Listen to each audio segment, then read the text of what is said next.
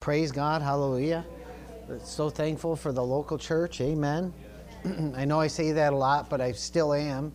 And it's not just because it's a place that I come to work, amen, but it's because there's the things that God has done in our lives have always been done through the local church. It was the local church where we learned to understand the Word and to follow His Word, amen. It was the local church where we found our help, glory to God. And I'm so thankful, and I was a Christian all my life, but it was the local church that changed my life. It wasn't being a Christian that did.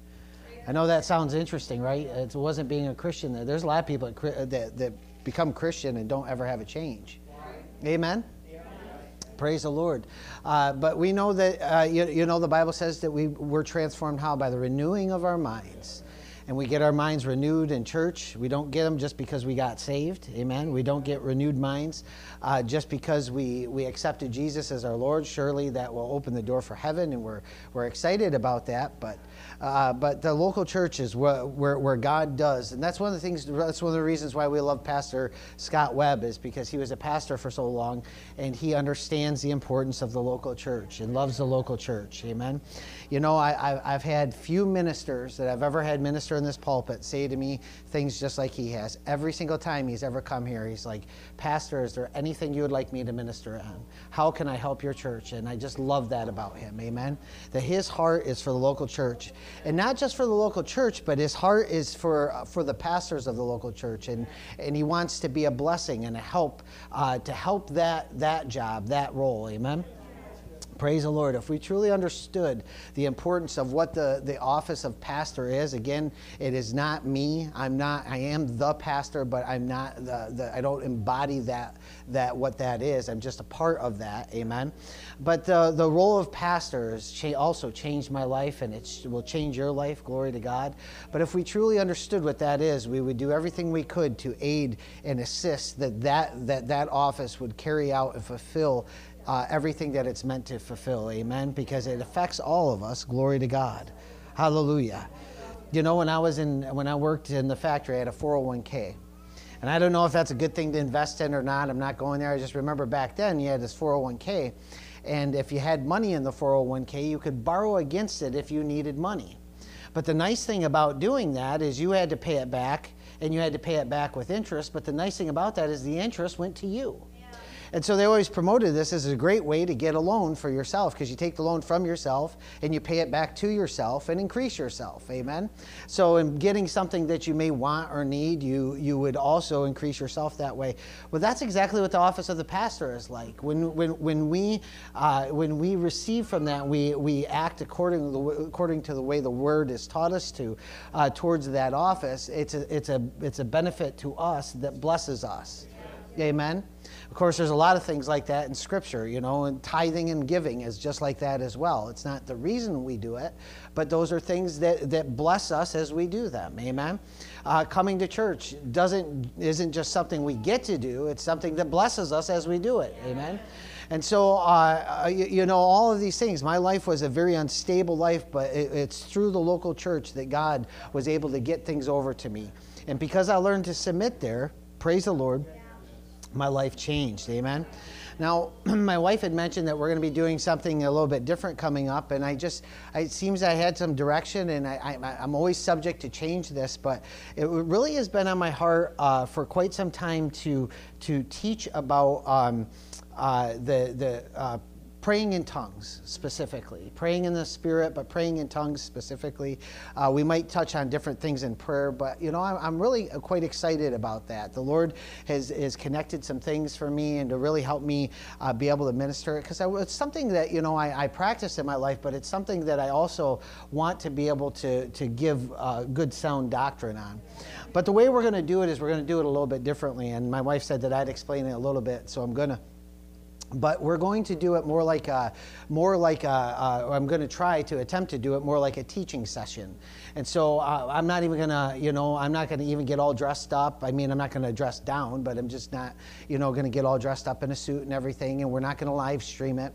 What we're going to do is we're going to have for some people, we're going to offer for some people that can't be here, some of our Corey folks and stuff like that, if they want to partake of it, we're going to do it via Zoom. So we'll have Zoom here, and then we're going to have if it's 1 week or 2 weeks.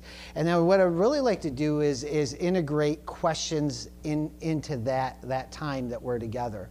And what that'll look like is not questions, just random questions, but questions about what I've just talked about.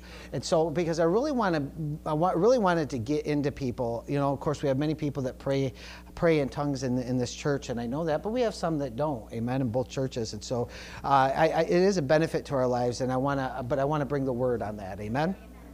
Praise God. So that's the direction we're going to go, I believe. Amen. That could change, but I'll let you know if it does. Yeah. Praise the Lord. But tonight's message is called No More Body Shaming. Amen.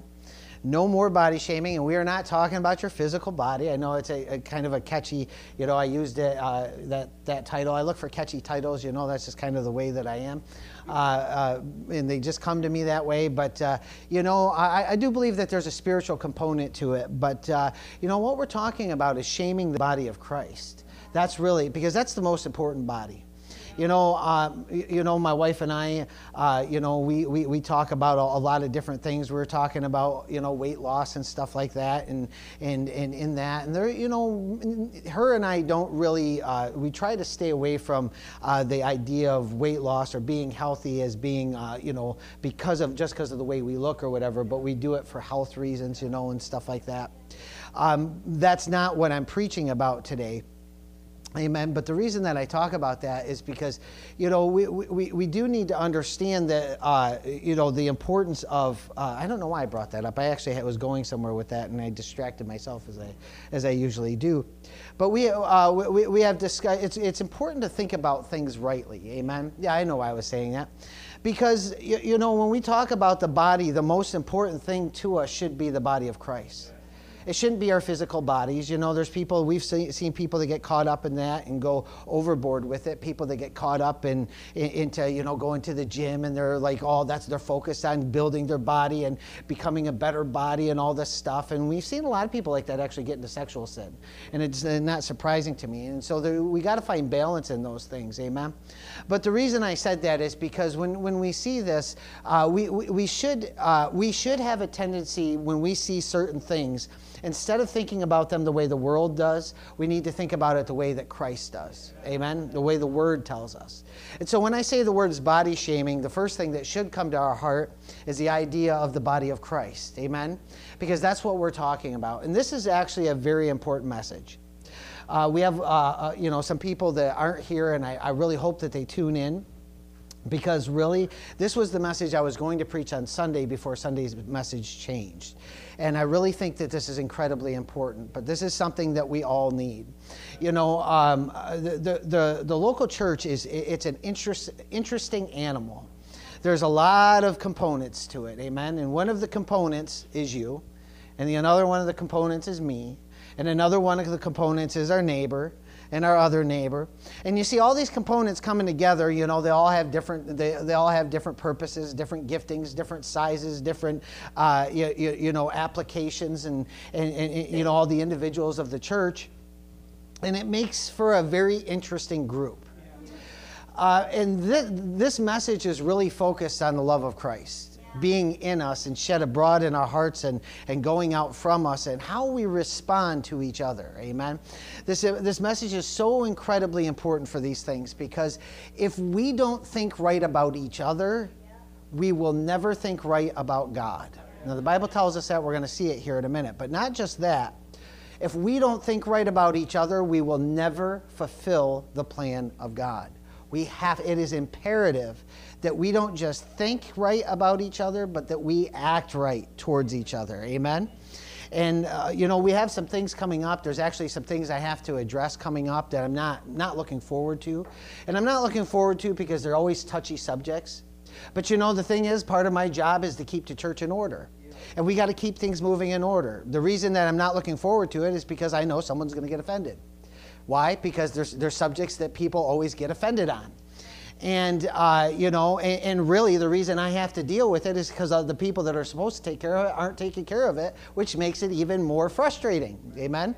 But I have to address it, and I'll be addressing it in both churches. There's some just few things. It's nothing major in the sense of that it's like, oh my God, are we going to be driven out of the church, or is there danger or anything like that? It's not that. But it's those things that if they're not taken care of, they're the small foxes that can spoil the vine. And so these are things that will be coming up probably at least on this weekend starting. Amen. But that's why it's really good. I didn't plan it this way, but it'd be really good to preach this message and get this in you and get you stirred on this. Amen. On the love of Christ. Because, part of the love of God is not just a love towards each other, but it's a love towards your pastor as well. Now, there's many of you that blessed us for pastor appreciation, and we certainly do appreciate that. But that's not the type of blessing that we're after. It blesses us, and if it's on your heart to do so, that's something that does bless us. But the most important thing to us is that the body of Christ looks and acts right. Amen? Because if the body of Christ doesn't look and act right, what it does is it makes it infinitely difficult to try to accomplish anything. I find that more often that people are fighting each other more than they're fighting the devil. It's just the truth. They get mad at each other. The Bible tells us over there in Ephesians 6:12 that our fight is not against flesh and blood, and yet that's where we spend our time, is fighting flesh and blood. We argue with each other. We get mad at each other. We get divisive with each other. We stir up strife. We let strife get stirred up. We don't squash it with peace. We don't respond the way that we should. And then we wonder why we have all kinds of different problems in the church. Jealousies rage and envy rages and different things and ideas, opinions. One of the things, I'm just so over opinions. Praise the Lord. Praise God, hallelujah. I'm just so over opinions, and I'll tell you why. I'm even over my own opinion, to tell you the truth. But I'll tell you why I'm over opinions, because everybody thinks their opinion's the best. Why do you think it's the best? Because you had it. So it's got to be the best, right? It's certainly the one you like the most. And there ain't nothing wrong with that, liking your opinion the best. You can like your opinion and enjoy it. But, the thing is that we honestly have to ask ourselves we should ask ourselves as adults, right? Praise the Lord. If you're a kid, you should wonder why your parents aren't asking themselves this as adults. But we should ask ourselves this as adults. Why is my opinion more valuable than the opinion that I despise? In reality, I'm not talking about just because you like it, because that's obvious, right? It's obvious. Like if you think, I can't tell you how many times I've made something. And somebody has said, there's been people that have loved it, and there's been people that have hated it. As an artist, you have to grow a thick skin that way. One of the problems in high school is a lot of high school teachers, not my wife, but a lot of high school teachers will tell kids that everything they do is good. And then the kids want to go to school for art, and they find out that they're terrible, or they try to mask it over and try to justify why they never change or never grow or never do anything good with it. Amen? But but it's important for us to understand you have to have a thick skin. I remember I had this one art show at one time, and I was talking to this young woman who didn't know that I was the artist behind the artwork that was hanging in the coffee shop. And we were just talking, just having coffee talking. We were just like in the same place together, and we knew each other. This was years and years ago, so it wasn't a big thing anyways. I don't have to justify it, but I don't know. I feel like you do, because it's just like everybody. It's like, because you know why? Because I'm just going to tell you, one of the fun things of pastoring and speaking in front of people is people will literally grab onto one thing you say, and they will run with it. They will make it a thing. They'll say, well, you said this or that. It's like, that's not what I said at all.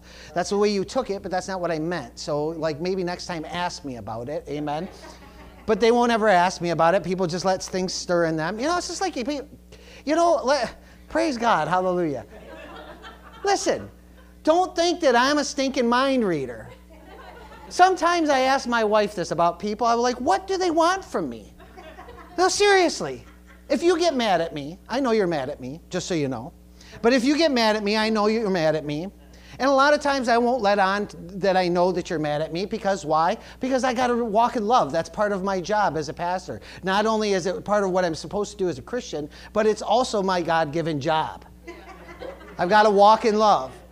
And so when somebody, when somebody dumps their pile of garbage on me, I got to kind of eat it a little bit. And so sometimes I do that. So I don't always let on, but I know when you're mad at me because it's very obvious. It's all over your face.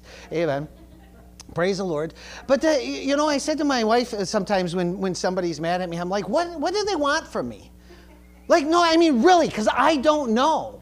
They've never made it clear. Unless you make it clear what it is you want from me. I had somebody here telling me that once that they were called to something. They're not here anymore. They left the church, so praise the Lord for them.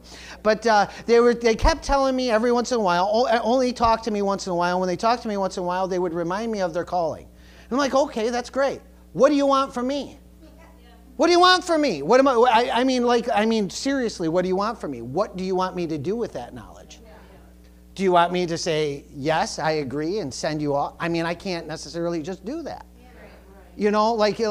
First of all, I'll tell you this, I could never release somebody that into a ministry office that I don't interact with on a regular basis and personally, that I know the ins and outs of their life, that I know how they are. I could never do that. Why? Because I wouldn't do that. I'm not going to put my stamp of approval on somebody I don't know. So what do you want from me? And it is not my job to seek people out. I don't know how I'm on this. Walking in love. Walking in love. Praise the Lord. So, love tells the truth, yeah.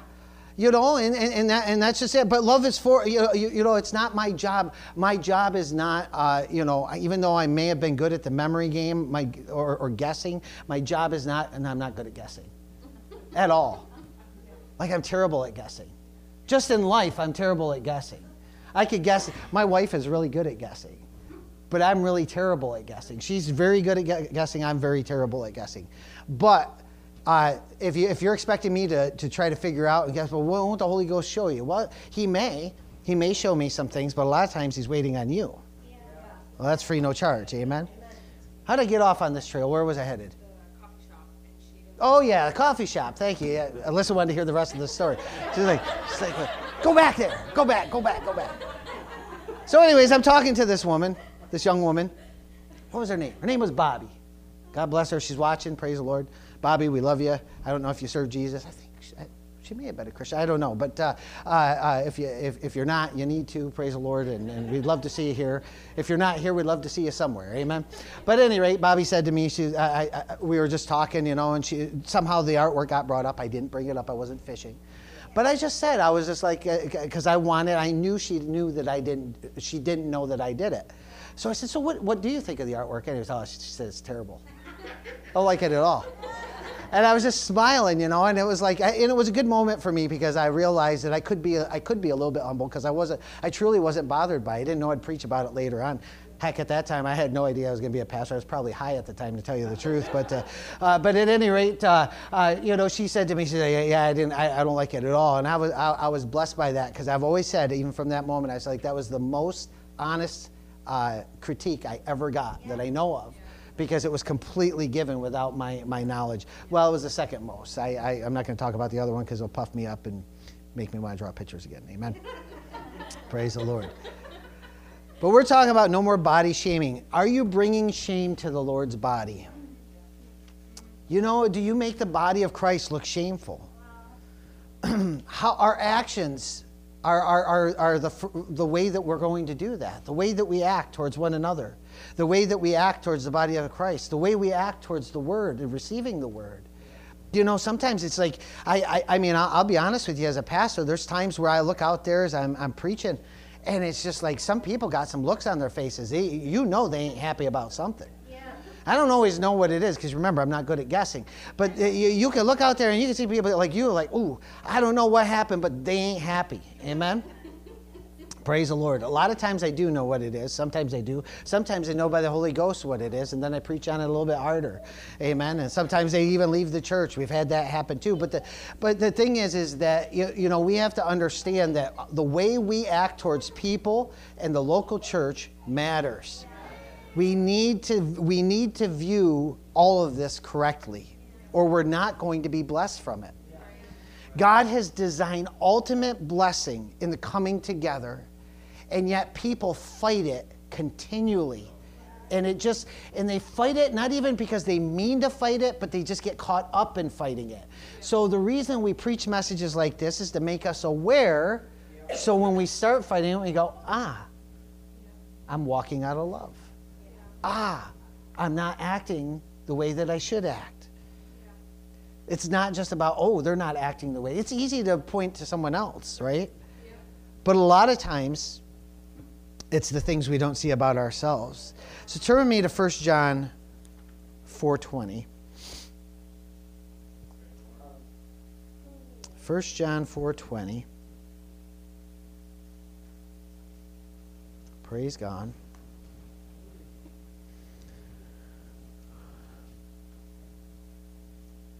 It says here, if someone says, I love God, and hates his brother, he is a liar.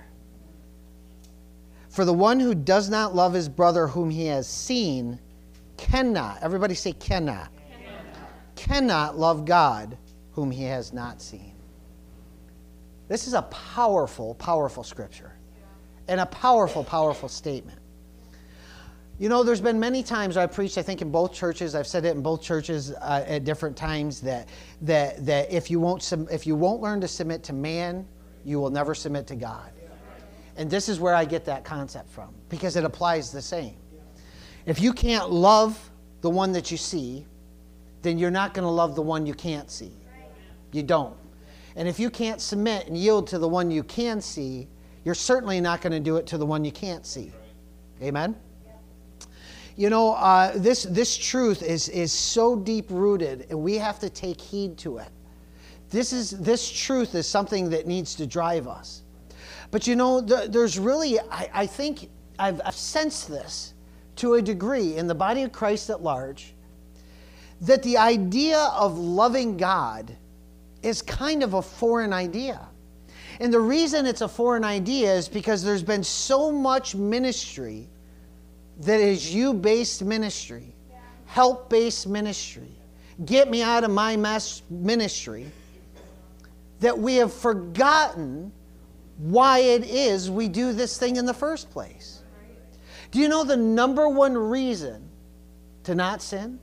See, a lot of people, if I were to ask them, and I wouldn't ask them because I wouldn't want to put somebody on a spot where they would likely be embarrassed. Yeah. But if you took a poll in most churches and say, what's the number one reason why you shouldn't sin?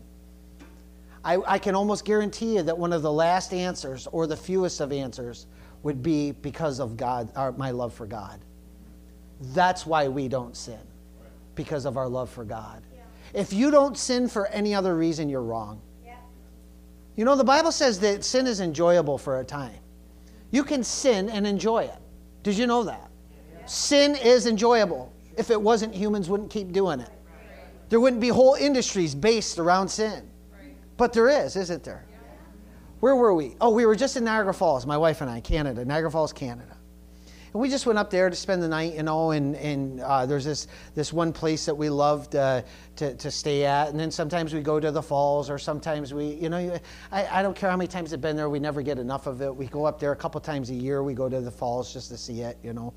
And, you know, we went around the other area. But one of the things that we noticed in Niagara Falls, Canada, is that almost on every corner now is a cannabis or sometimes two, a cannabis shop, a place to buy pot, to smoke pot, to do whatever you want with pot. There's liquor stores or bars all over the place. There's clubs up there that we drove by that said girls, girls, girls, and you can imagine what those are all about. I was saying when my wife, when I was up, I said, you know, when we were younger, you know, it was a destination.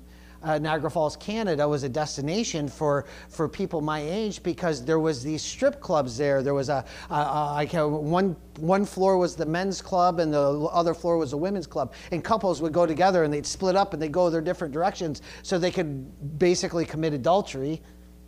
Not basically, commit adultery, that's what they're doing. And of course, you could do so and get full of, booze. You could do it early on up there. And so that was a draw for many people in our area, because you could, at the time, you could drink in Canada, I think at 19 years old or something like that. I don't know what the rule is now. I don't follow that stuff. But all of these vices, all of these sins, and people were looking to do it. There's whole industries doing it. When I went to Las Vegas, I stayed overnight in Las Vegas just to see it because I'd never seen it before. And I understood full well why they call it Sin City. I'm just telling you the truth. It was awful. Vice everywhere. If you didn't have a vice, they would create one for you. But see, there's Christians today that because of this thing we call freedom in Christ, fully embrace vice. They fully embrace they come up with different ways of justifying why they're doing wrong. And the whole thing that they forget is it's not about their freedom, but it's about their love for the Lord. If you truly love God, can you really throw His law in His face and say that the things that matter to you don't matter to me? Can you really look at the blood of Christ and say it is so common to me, so commonplace and accessible to me, that I don't care if I do the very thing that caused it to be shed?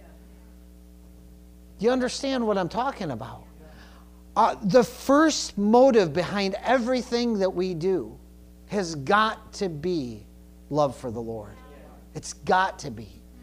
And Christians, we need to get back to that place where love for God is the reason that we persevere. A lot of times we're persevering because we just think, well, that's what we got to do. I just got to push through this trial. What about persevering for God? For the sake of His kingdom. For the sake of the reason He's called you. Amen? Praise the Lord. What about when we get to a place where we grow a little bit and we say, hey, I'm going to come to church because of God. I'm going to come love on Him. Praise God. One of the things that the Lord's been teaching me, I've been talking a lot about how He's waking me up and different things like this. And there's been a few times where it's just like, where I've just been like, I started seeing Him like I could do this just because I want to. And it blesses Him that I would want to. Prayer is, Christians act like prayer is this hard thing, and it's because we put all these rules and these ideas on it and man's spin on it. But in reality, all prayer is talking to God. It's talking to Him. I want to hear from you, Father. I want to speak to you. I want to fellowship with you. Amen? Praise God. But the Bible takes it a step further. He says, because God is so good, He doesn't just keep it on Himself. He says, if you say that you love me, but you hate your brother, you're a liar. Yeah. You can't love the Father and hate the Son. You can't do it. You might say, well, I don't like that person very much. It's going to be real hard to do so. It may be hard to do so. They may make it very difficult. But that doesn't change that it should be our number one priority. Jesus, when asked what the most important law was, He said, love the Lord your God. But He said the second commandment is like it, and just as important, to love your neighbor as yourself. Praise God. That's exactly what it's talking about. What does that mean? Study 1 Corinthians 13 verses. Well, actually study them all. It's a short chapter. But look at all the verses there. The Bible says that if we have faith that can move mountains but have not love, it profits us nothing. There's no good in it.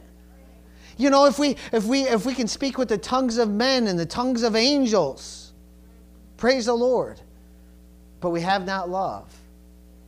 It says we're basically a clanging cymbal, right? It's just like this annoying sound. Psh, psh, psh. That's what we are. So it doesn't matter how gifted we are. It doesn't matter how able we are. If we don't walk in love, if love isn't our goal, if love isn't our purpose, then it's all for naught. It doesn't matter what we do if it isn't based in love. I've said this. Now, I want to be careful about overgeneralizing. But I learned this about this mission I went on. Because this mission when I went on was very different than other missions, and because of that, a lot of people had a hard time receiving it. But you know what I've realized? That there's an awful lot of missions that are done in the name of missionary work that are nothing more than over-spiritualized vacations. It's the truth. Why? Because we get a group of people together. We don't care who it is. Whoever wants to sign up to go. Everybody gets to sign up to go. And we're going to go to some obscure location. They're not going to do any of the preliminary work. They may do some fundraising to be able to pay for their plane ticket. But there's somebody else that goes there and finds the place that they're going. There's somebody else that goes there and plans the work that they're going to do. That's not what the early church did in missions work. The early church went as they were called, and sometimes they went with nothing. Sometimes they went with their own. Sometimes they paid their own way. Sometimes they did whatever they did. They figured out what they were to do, and they went and did it. But the church today, they want everything spelled out. Yeah. Praise the Lord. See, like, I'm not into doing church that way. I'm not into doing church where I tell each individual person what it is that you're called to. But we work together and we find that. But you know, the thing is if we're distracted by the things that are in our lives, well, I got this going on, this going on, this going on, so I don't really have time to focus on all that. So I'm not going to give much time to that because, you know, God's going to have to understand I'm just busy, right? But see, the truth of the matter is you completely missed the point. The point is for us to learn and to develop with the Lord and then to bring those things to the table and say, this is what I have to offer.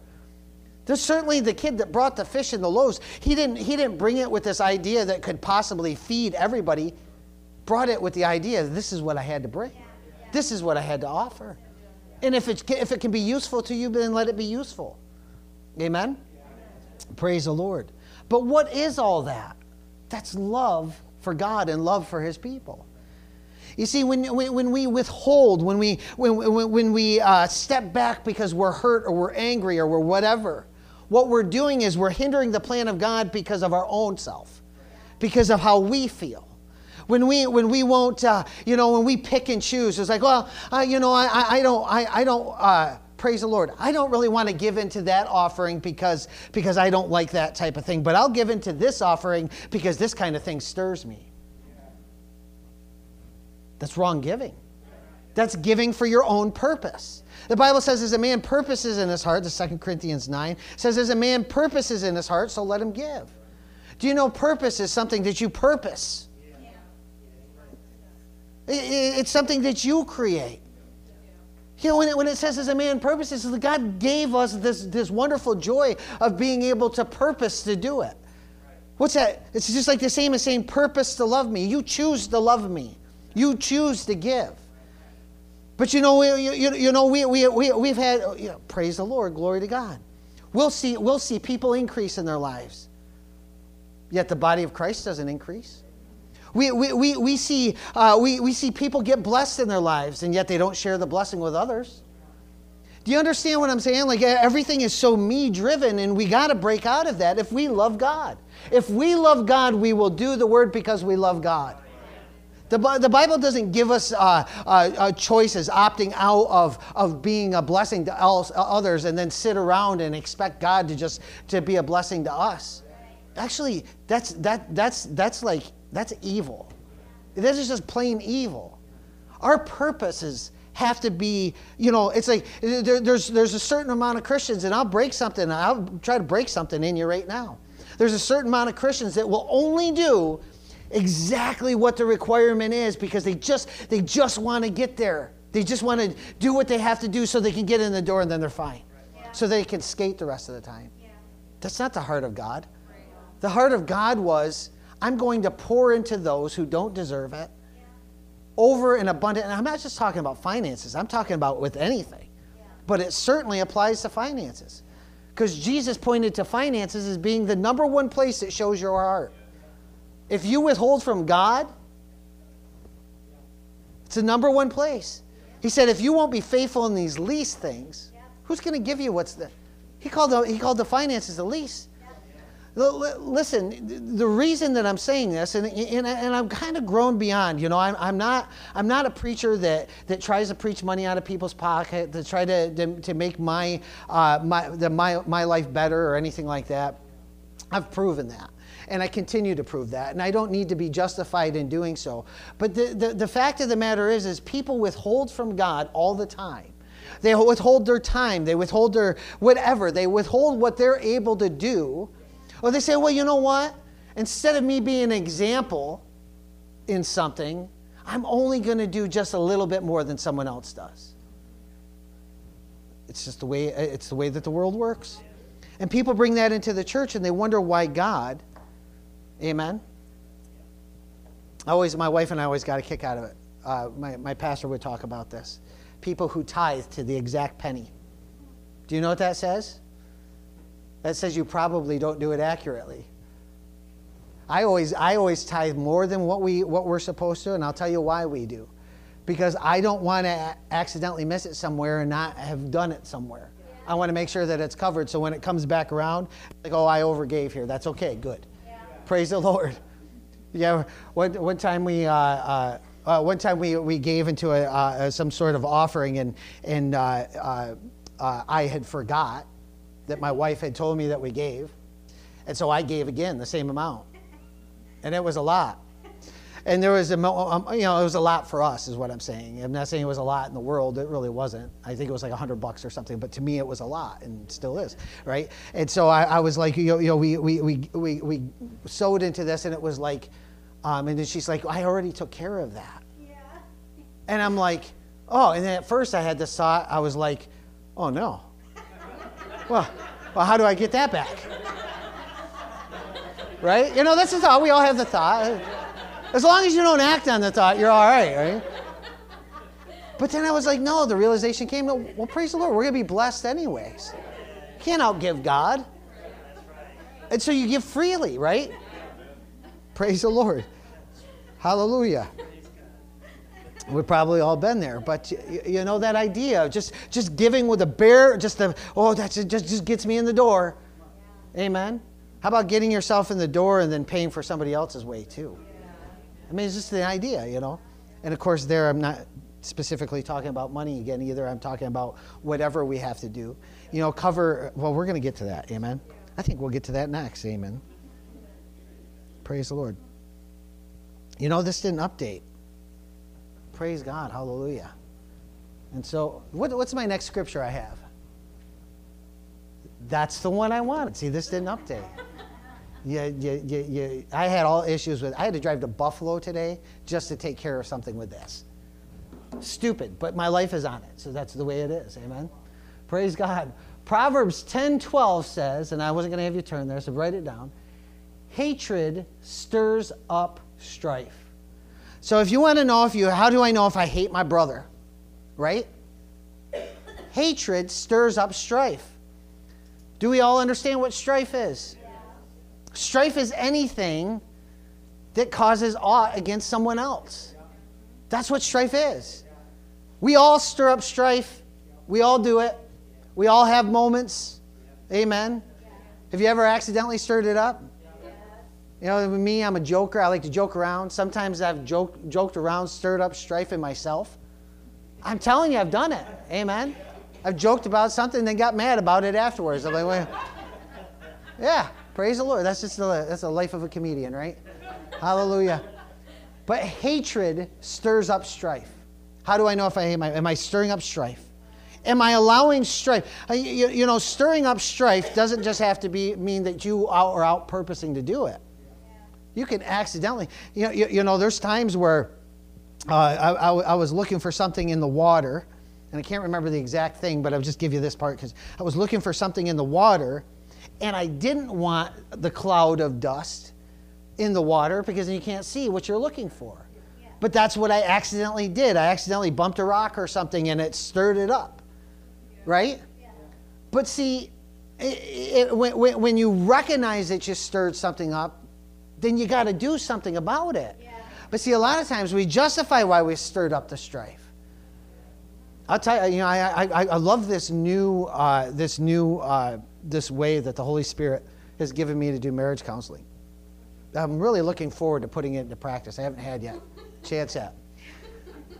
But it's so simple because I've conquered the mountain, man. I've figured it out, not by myself. I had help doing it. But it's real simple. You sit two people, pretend, no. Right here. Two people there, Mary. Do the word, no strife. It's that simple. Problem over. But you got to do the word. And you got to do the word when she doesn't. And she's got to do the word when he doesn't. Because it doesn't matter if you, like, she's not doing the word and you're like, well, she's not doing it, so I'm not going to either. That's stirring up strife. Amen? Hatred stirs up strife. See, there's so many husbands and wives that are hating on each other, and they're wondering why they have so many issues. They wonder why their prayers aren't getting answered. They wonder why sickness is prevalent in their house. They wonder why. See, you understand, all of this stuff comes. They don't understand why can't we get this stuff figured out? Why are we having the problems with our kids? Why are we having problems here? Why are we having problems here? Stirring up strife. But people are doing this in the local church. People get mad at somebody for doing something. You made the same soup I made. I don't think we had that problem. Or they're watching to see, hey, pastor didn't take a scoop of my soup. I took a lot of scoops of Dave's soup, by the way. That was good stuff, amen. I got some guy sent home with me. That went on the record books, brother. Praise the Lord. I ate it the next day, and the next day too. I had it two more meals out of it. Praise God. At any rate, I was like squeezing the bag to get it out. You know, like I want everybody. That was Super Saturday. Yeah, that was Super Saturday. Praise God. But hatred stirs up strife. But look at this. Love covers all transgressions. Do you know this idea of covering all transgressions? This is exactly what Christ did for us. Do you know what he did? He's like, okay, here's your sin. Here's your pile of sin. He went and grabbed his righteous blanket and he pulls it over it. Covers it over. That's what it's talking about. Love covers transgressions. It covers it so it's not going to be a thing. Amen? Praise the Lord. Yeah, that's pretty clear. Turn with me to 1 Peter. 1 Peter. I was going the wrong way. Got to the end of the book. You're like, well, it's not back there. When you see the cover, you know you've gone too far. 1 Peter 4, chapter 4, verse 7. You know, the Bible actually says to outdo each other in love. That's what our goal should be. When somebody's mean or snarky towards us, when they're stirring up strife, do you know that that's an opportunity to outdo someone? That's called a big offering right there. Amen. Hallelujah.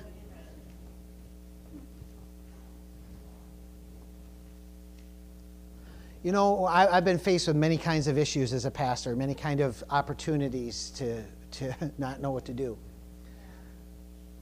But one thing that I have determined in myself, to the best of my knowledge and the best of my ability, is that I will not be the one who causes the strife. To the best of my ability. I'm not going to act wrong just because someone else did. I'm not going to do it. Amen? There is too much, you know, and I see this, I hate this kind of garbage. You see it on, you know, it's like, and God bless them, you know, you go on YouTube or something like that, and there's all kinds of different people on YouTube, all kinds of different Christians. You have, you know, all different denominations, and some will say this and some will say that. You know, there's people that would hear me say, oh, I speak in tongues, and they would think that I'm of the devil, you know, and it's like, okay, well, you know, that's going a little bit extreme with the scripture, but we can agree on some things, some very important things. We can agree that Jesus Christ is the Son of God, and He's the only way to heaven. That salvation is through Him and Him alone. That's a pretty awesome place that we can stand on. And you know, as far as I'm concerned, as I look at the scripture, I think as far as God is concerned, every other doctrine falls underneath that. Yeah, that's right. Would anyone disagree with me that that's the most important doctrine that we could find? So, you know, like if you don't agree with something exactly the way that I say it, that's okay. Yeah. If you don't see something that way, that's okay. You don't have to get on and make a video about how wrong I am. You don't need to get on and start, but you see this happening all over the place. I remember when this one thing happened. I can't remember what the one thing was even, but I was still on Facebook at the time, so that's how long ago. It was in the Jamestown church.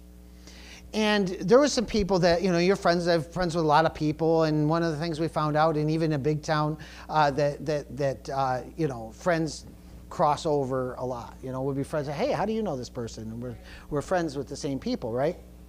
And I remember that somebody got mad about something that happened in the Jamestown church.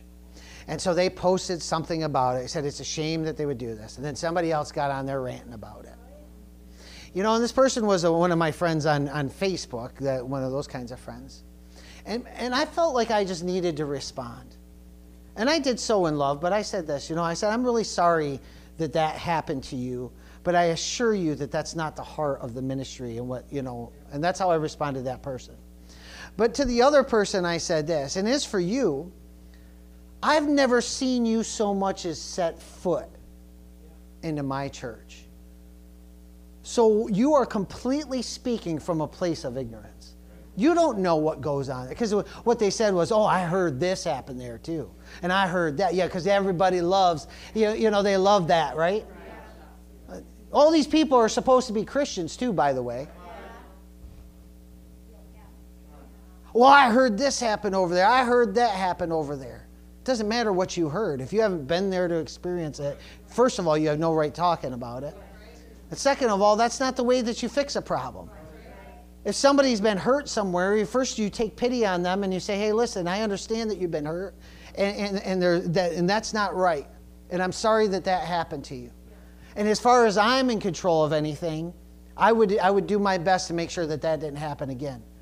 But you know what you can't control? What other people do. But you can control how you respond to what other people do. Because people aren't going to do what's right. Even Christians aren't going to do what's right. When you're looking for the perfect church that never messes up, don't exist. It ain't going to exist. This one certainly doesn't. This one, we mess up on a daily basis. It's kind of, maybe this should be our new slogan out there. Hey, come see us. We mess up pretty often. But we try hard. Yeah, I like that. It's our new motto. We mess up often, but we try hard not to. Amen? No, listen, I'm not saying to you that there isn't reason why you shouldn't, there are times, sometimes you got to cut ties. I know I have. I've had to cut ties with people, but what I'm not going to do is I'm not going to do it in strife. Why? Because that's hatred. And whether I like what they did or not, or who they are or not, that's a brother or sister in Christ. And I can't just throw them to the wolves. I can't just bash them. I can't just tear them down, because what I'm doing is hating them. And as an effect, I'm also hating God by doing so. So you have to understand that when you get mad at somebody that's with you, the first thing you think is, how I respond to them is going to show how I feel about my Heavenly Father. When somebody bites me, right? Don't go making a habit of biting people. But when somebody bites me, the first thing I have to do is, how am I going to respond to that? I'm going to respond right. Amen? It doesn't even saying that, I don't always respond right. There was a time just recently I had to repent to somebody. And it's just because of something I said. And it wasn't even something I said to them about them or anything. It was something I said to them about somebody else. But I said to them this. I said, I have to repent to you because I should have never said those things, because that was just stirring strife. Yeah. Amen? Yeah. Glory to God. Did you find 1 Peter 4:7? Yeah. It says here, the end of all things is near. Therefore, be of sound judgment and sober spirit for the purpose of prayer. This is really interesting. Because the end is at hand, it's near, therefore, we understand this about the end times, that the devil is going to kick up and stir up things even more. That it's going to get harder to walk in love, right? Yeah. But because the end is near, it says, therefore, be of sound judgment. Sound judgment means, listen, if you make we were always taught this, if you're disciplining your child, don't ever discipline your child out of anger. I can't say that I walk that rule well even sometimes, But because there's many times that I didn't. There's many times I disciplined out of anger. But that was something that we were taught. And why? Because you can't, if you're angry, if you're mad, if you're upset, you don't have sound judgment. Amen? This is a wonderful thing about having a pastor, especially a pastor that's Spirit-led. One that tries to follow the Lord. Because you're going to come maybe with a situation. Maybe the situation is hard for you to get past. Maybe you don't think you'll ever get past it. Maybe it's something your spouse did. Maybe it's something somebody else in the church did. Maybe it's whatever. But see, the thing is you need somebody. You're going to want to make decisions on your own, but those decisions, because you're all wrapped up in your emotions, inevitably are going to be wrong. Yeah. You will try to think about it 1,000 ways to be right, but you will not do it because you can't. Why? Because you're not thinking soundly. You're overcome by emotions. When you're overcome by emotions, you will not make proper decisions. That's why you need somebody who loves you, who cares for you, who also knows the Word, who will help you see the right decision to make.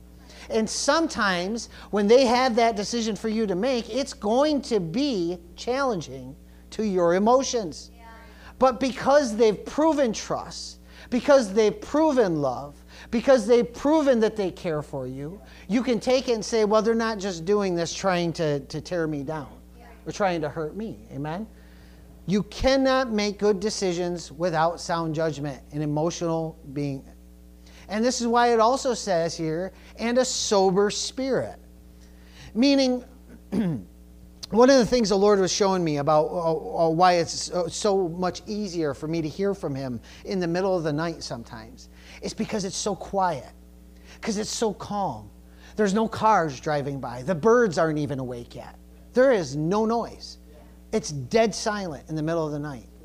And one of the things He was showing me recently, it was just the other day, I believe that the Lord was showing me this, is how many people live their lives in absolute chaos. Everything around them is constantly a mess. Their house is a mess. Their lives are a mess. Their cars are a mess. Their conversations are a mess. They never slow down and just allow things to, and take care of things. When things in my life, I was just saying to my wife on the way down here, I said, I wish I could go back to the point where just before I met her when I lost everything. Because what I would do is I would take what was remaining. As I just said this on the way down here. I would take what was remaining and I would have thrown it all out. And I would have started my new life with knowledge, the wisdom that I have now. Yeah. And I wouldn't have accumulated so much garbage. Yeah, I'm talking about just natural stuff. Yeah. Man, I got pole building, and I got a pole building that's full. I got a basement, it's full. I got rooms, storage rooms, they're full. So what am I starting to do? I'm starting to purge this. Why? Because it's chaos. Yeah. Chaos does not allow me to think without a cluttered mind. Why? Because I've got to take care of this, and I got to take care of that. This is why it's so, it's like, oh, praise God. It seems like this question comes to me every time I want something more. Is that it seems like this question comes to me. I believe it's from the Lord. How are you doing with what you have? If you are taking care, if you are a good steward of whatever it is that you have currently, then you can go before the Lord and say, God, bring me more, because I can handle it. But if you can't take care of what you got, I'm talking about whatever could apply to this statement. If you, in any area of life, are not taking care of something well, do not expect God to grow it. He will not. He will not. Amen? You've got to sow in the area. And this is the same thing in your church. You want people in your church to treat you better, yet you act like an idiot. The Bible says, if you want friends, you got to show yourself friendly. So if you want friends, then you got to be a friend to somebody. And guess what? The way it commonly works is this. The one you got to be friends with to show yourself friendly typically is not somebody that you would choose. Praise the Lord. Hallelujah. I got examples, man. I got examples. Both good and bad, though. You know, but that's the thing is like we have to look differently at things. We have to look at we have to understand that when God looks at the local church, He looks at it in love. He looks at us congregating here tonight with such love. He loves it. He's like, yeah, these people just wanted to come out. They praise the Lord. And so, you know, I know some of the stuff that I'm preaching, even especially lately. Some of the stuff I've been preaching is a little toe, you know, stepping a little bit, you know. But praise the Lord, we're not babies, right? We understand that if something's not working, we need to know how it works right in order to make it work right. Amen? Praise the Lord. This is what a sober spirit is. But see, people's lives, and that's what the Lord was showing me, people's lives, including my own, but people's lives are so this and that. There's so much chaos. There's so much stuff. There's so many plans. There's so many plans. Oh, we're going to do this. This is why I tell people, if you are, praise God. If you are driving your kids to make plans, folks, you better back off because you're wrong. You need to drive your kids to know what God has called them to do and then support them in whatever that is. Now, if they're saying, you know, God has called me to, you know, I don't know, do something. God's called me not to go to church anymore or something stupid like that. You're like, no, that's not what He's called you to do. He hasn't. You know what I mean? But we need to teach our kids how to be God goal oriented and not human will oriented. But what we're doing is, by and large, we're teaching. You know what? Most people that go to college, I'll just be honest with you, are man will oriented. I'm not saying it's wrong to go to college if God told you to go. If you know that you can go in peace, saying that this is what God has for me. But there's a lot of people that have no goals, no plans. They're not even thinking. They're just out there doing whatever because they just got, you know. Well, praise the Lord. That's not sober spirit. But notice what it says here at the end of this verse. And we haven't even got into the good stuff yet. But it says, for the purpose of prayer.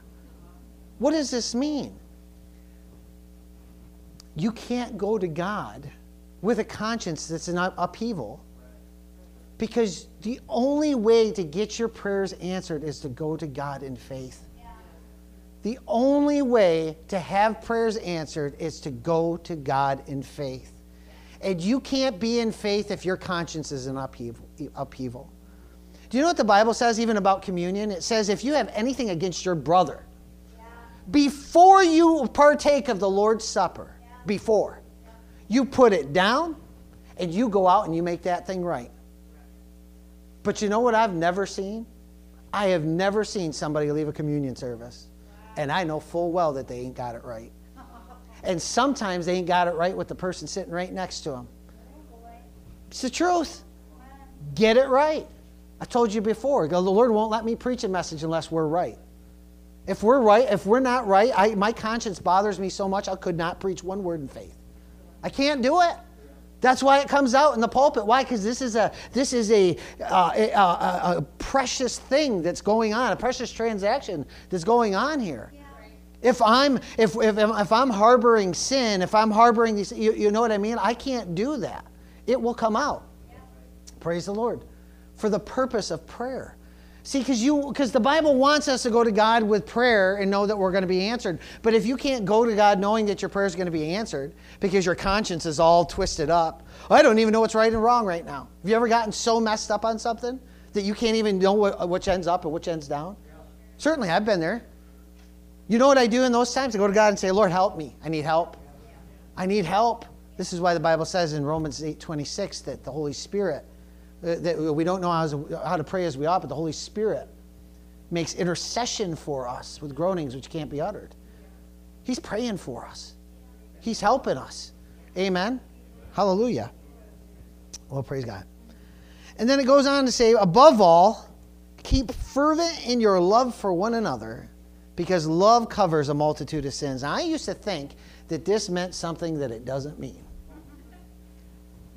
I thought that if I was good at loving you, that if I was stupid in other things, that this verse meant that it would cover my sins.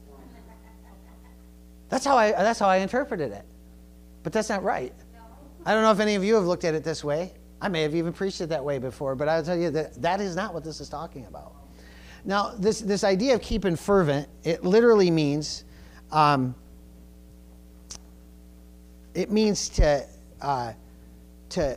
love deeply, right?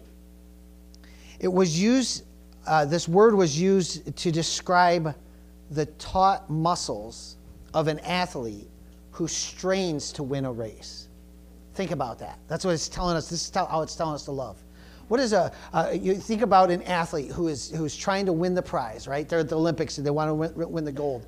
And they dig into something. I mean, their muscles are they're giving everything they got, and they dig into it with everything they have, and they push it and boom, they just go that little bit further. I know Pastor Webb taught a message once, and he was talking about Secretariat. And how Secretariat, that horse, he was a racehorse, and he had this crazy ability. He would just be almost last sometimes, and he just all of a sudden he'd just like take off, and just everything in him, and he'd push it, and he would win. You know what I mean? It was like this awesome thing, and praise the Lord. It's that same idea. So when it says keep fervent in our love for each other, it means like, man, you're pushing, you're giving it everything you got. You're doing everything you can to love this person, and they're pushing back at you. They're just trying to stop you. They're trying to keep you from going forward, and you dig in and you just give it that last oomph, and you just push it on over the line. Yeah. That's what it's talking about. Yeah. Praise God. All that one word. But so that's what it means to keep fervent love for one another. See, that's a love that thinks right. That's a love that's sacrificial. That's a love that goes that extra 10,000 miles. Amen? And then we get to because. So it's still talking about that, your love for someone else. Because true love will cover a multitude of sins. Now, how do we know this is accurate? Think about what Jesus did. What did Jesus do? While we were yet sinners, he looked down upon us and said, Lord, let me go. Father, let me go. Let me go. I'll cover it. Love covers a multitude of sins. Amen? This is not permission for people to be abusive. And I want to make that clear. We don't live in abuse. But I can tell you something. I've learned this about myself. I can take an awful lot. As a pastor, I've learned this. I've had to. I've had people that get so mad at me. Or I've had people that get so mad, and they think that they're called to ministry. They get so mad at one thing someone does, and I'm like, brother or sister, if you stood in my shoes for a week, I have had people, on a regular basis, have people willingly choose to abuse us. Abuse us. I've had people because I don't respond instantly to their text message, start to basically saying that I don't love them and I don't care, and this people that I have gone over. There is somebody in this town that I have helped their family, and they do nothing but every chance they get to put a dig into us, they do it. They'll never do it to our face. To our face, they're sweet. To our face, they're nice. But they do it to our people. And this is years afterwards, and they still, praise the Lord. You think I'm going too far by calling it out? But this is the truth. This is what pastoring is like. You come into a room, and people don't want to talk to you because they know you're the pastor. It's abuse. You have people that want nothing to do with you, won't even say hi to you. They look at you with disgust because you are trying to help their family member. All the time. All the time. I've had people in my church, because I don't tell them exactly what they want to hear. I tell them something else. They get mad at me and they start snarling at me. And maybe they'll go on for a while and they'll get over it. But you know what never comes to me? I can't tell you the last time I've had, I'm sorry for treating you like a jerk. I'm sorry for the thoughts that I've had towards you. I'm sorry because you know something? People don't hide it that well. They want to tear you down. They want to I've had people in our congregation. There are people that sit in our congregation, even in a week to week, that I know have said things about me that they won't say to me, but they say them to other people. That's called abuse. They will try to undermine something that I've said. They'll sit there in their conversations not thinking it'll ever get back to me, but it does. Why? Because whenever somebody says, don't tell anyone else, they always do. They always do. There's something about that prophet that you know when somebody says, like I said, like whenever says somebody to me, you can't say this to anybody, I'm always like, oh, everybody else already knows. They already know. Somebody came to me, this friend, well, listen, like I'm not even in direct communication with a lot of people in the other family churches. But you hear things here and there. And I'm not a complete idiot.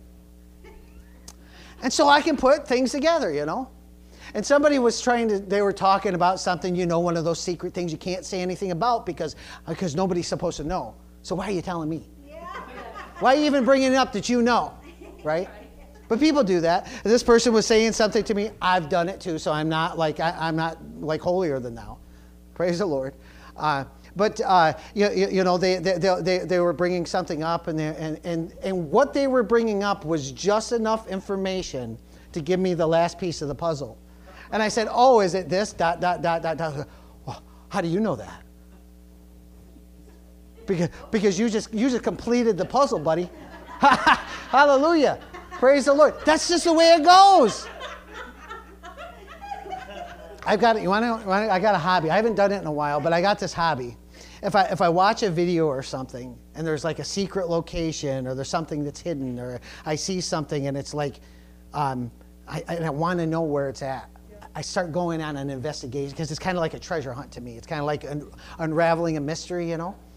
And every single time I've started, there's this one thing that I followed briefly. It's so-and-so's Nowhere Island. And it's this secret location where they live in the wilderness of Canada. And ain't nobody supposed to know. Well, I know where it's at. Praise God, hallelujah. Well, I told you about that show I watched alone once in a while, you know. It's like they zoom into the map, and so do I. You can ask, I got my Google Maps right there, and I'm just like, all right, okay, it looks like that. Rewind that a little bit. And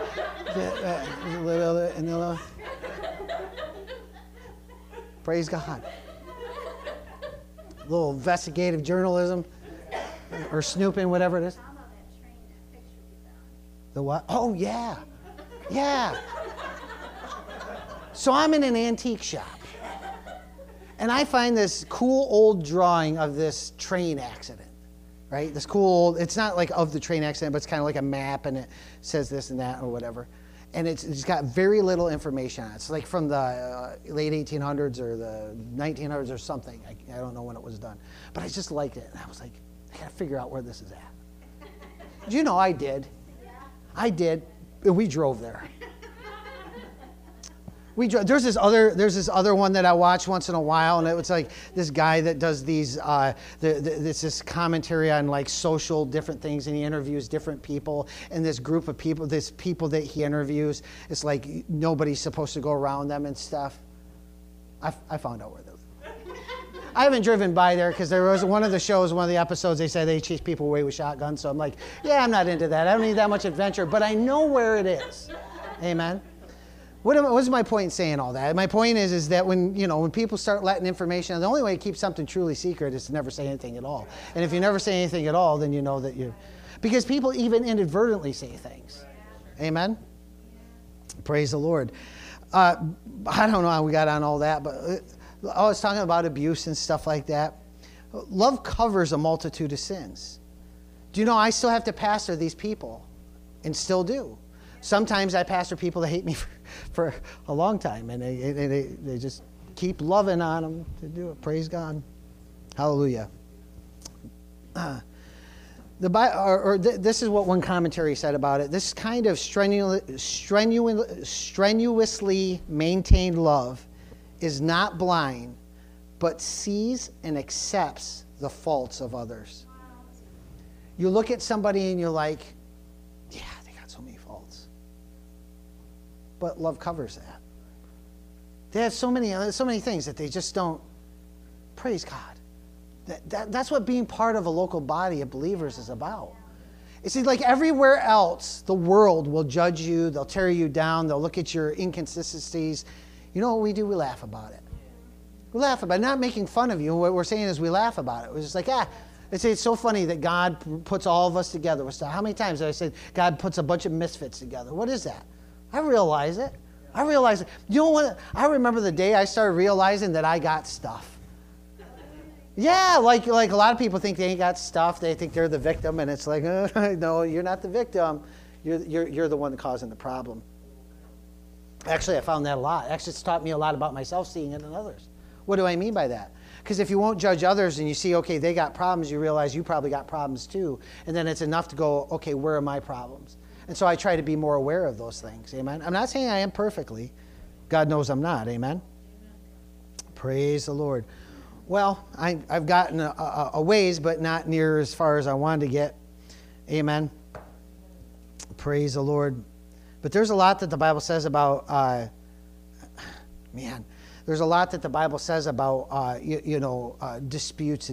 Actually, one of the things that God hates the most is divisiveness in the church amongst brethren. That's one of the things he hates the most. Yeah, so we think about sins, we start pointing out sins, saying, oh, this is it, but he hates divisiveness. That's why I can say confidently, God is not for church splits. He doesn't, like a church, we know of one. Actually, there was one I know of. It was a church split, and the guy said to it was like associate pastor, said to the other pastor, said, I'm going and I'm starting another church, whether you like it or not, and some of the people are going with me. That's wrong, in case you didn't know. But guess what? Congregation amounts to nothing today. And the pastor that was there said, you know what? It's like, you go ahead and do it. I don't want it to be a problem. And so it's just interesting because this was and they were both small churches. And not small churches, I mean, they weren't like mega churches or anything like that. It wasn't like thousands of people, but it was enough, And they just, but that's the way. God isn't going to bless and back somebody getting mad at somebody else, and so I'm going to take part of your church. That's why I'm also careful about how I talk with other. If I know somebody goes to another church, I'm not going to pour into their lives. I'm not going to do it because that's not my place. They have a pastor. If they come to my church, that's one thing. But if you're sitting under another pastor, don't come to me for all your stuff. You've got to make a decision where you're called to be. And when you know that you're called to be somewhere, then you need to be there and you need to be faithful there. Amen? Because God hates divisiveness, always. He always does. That's why I don't fret when somebody's divisive, when somebody's doing wrong, because God will take care of it. I don't need to. And all it does for me, this is what it does for you, and this is what it does for me. When we get caught up in strife, even when we feel justified, even when we are justified, when we get caught up in the strife, we exit sober thinking, sobriety of spirit, and we enter into chaos.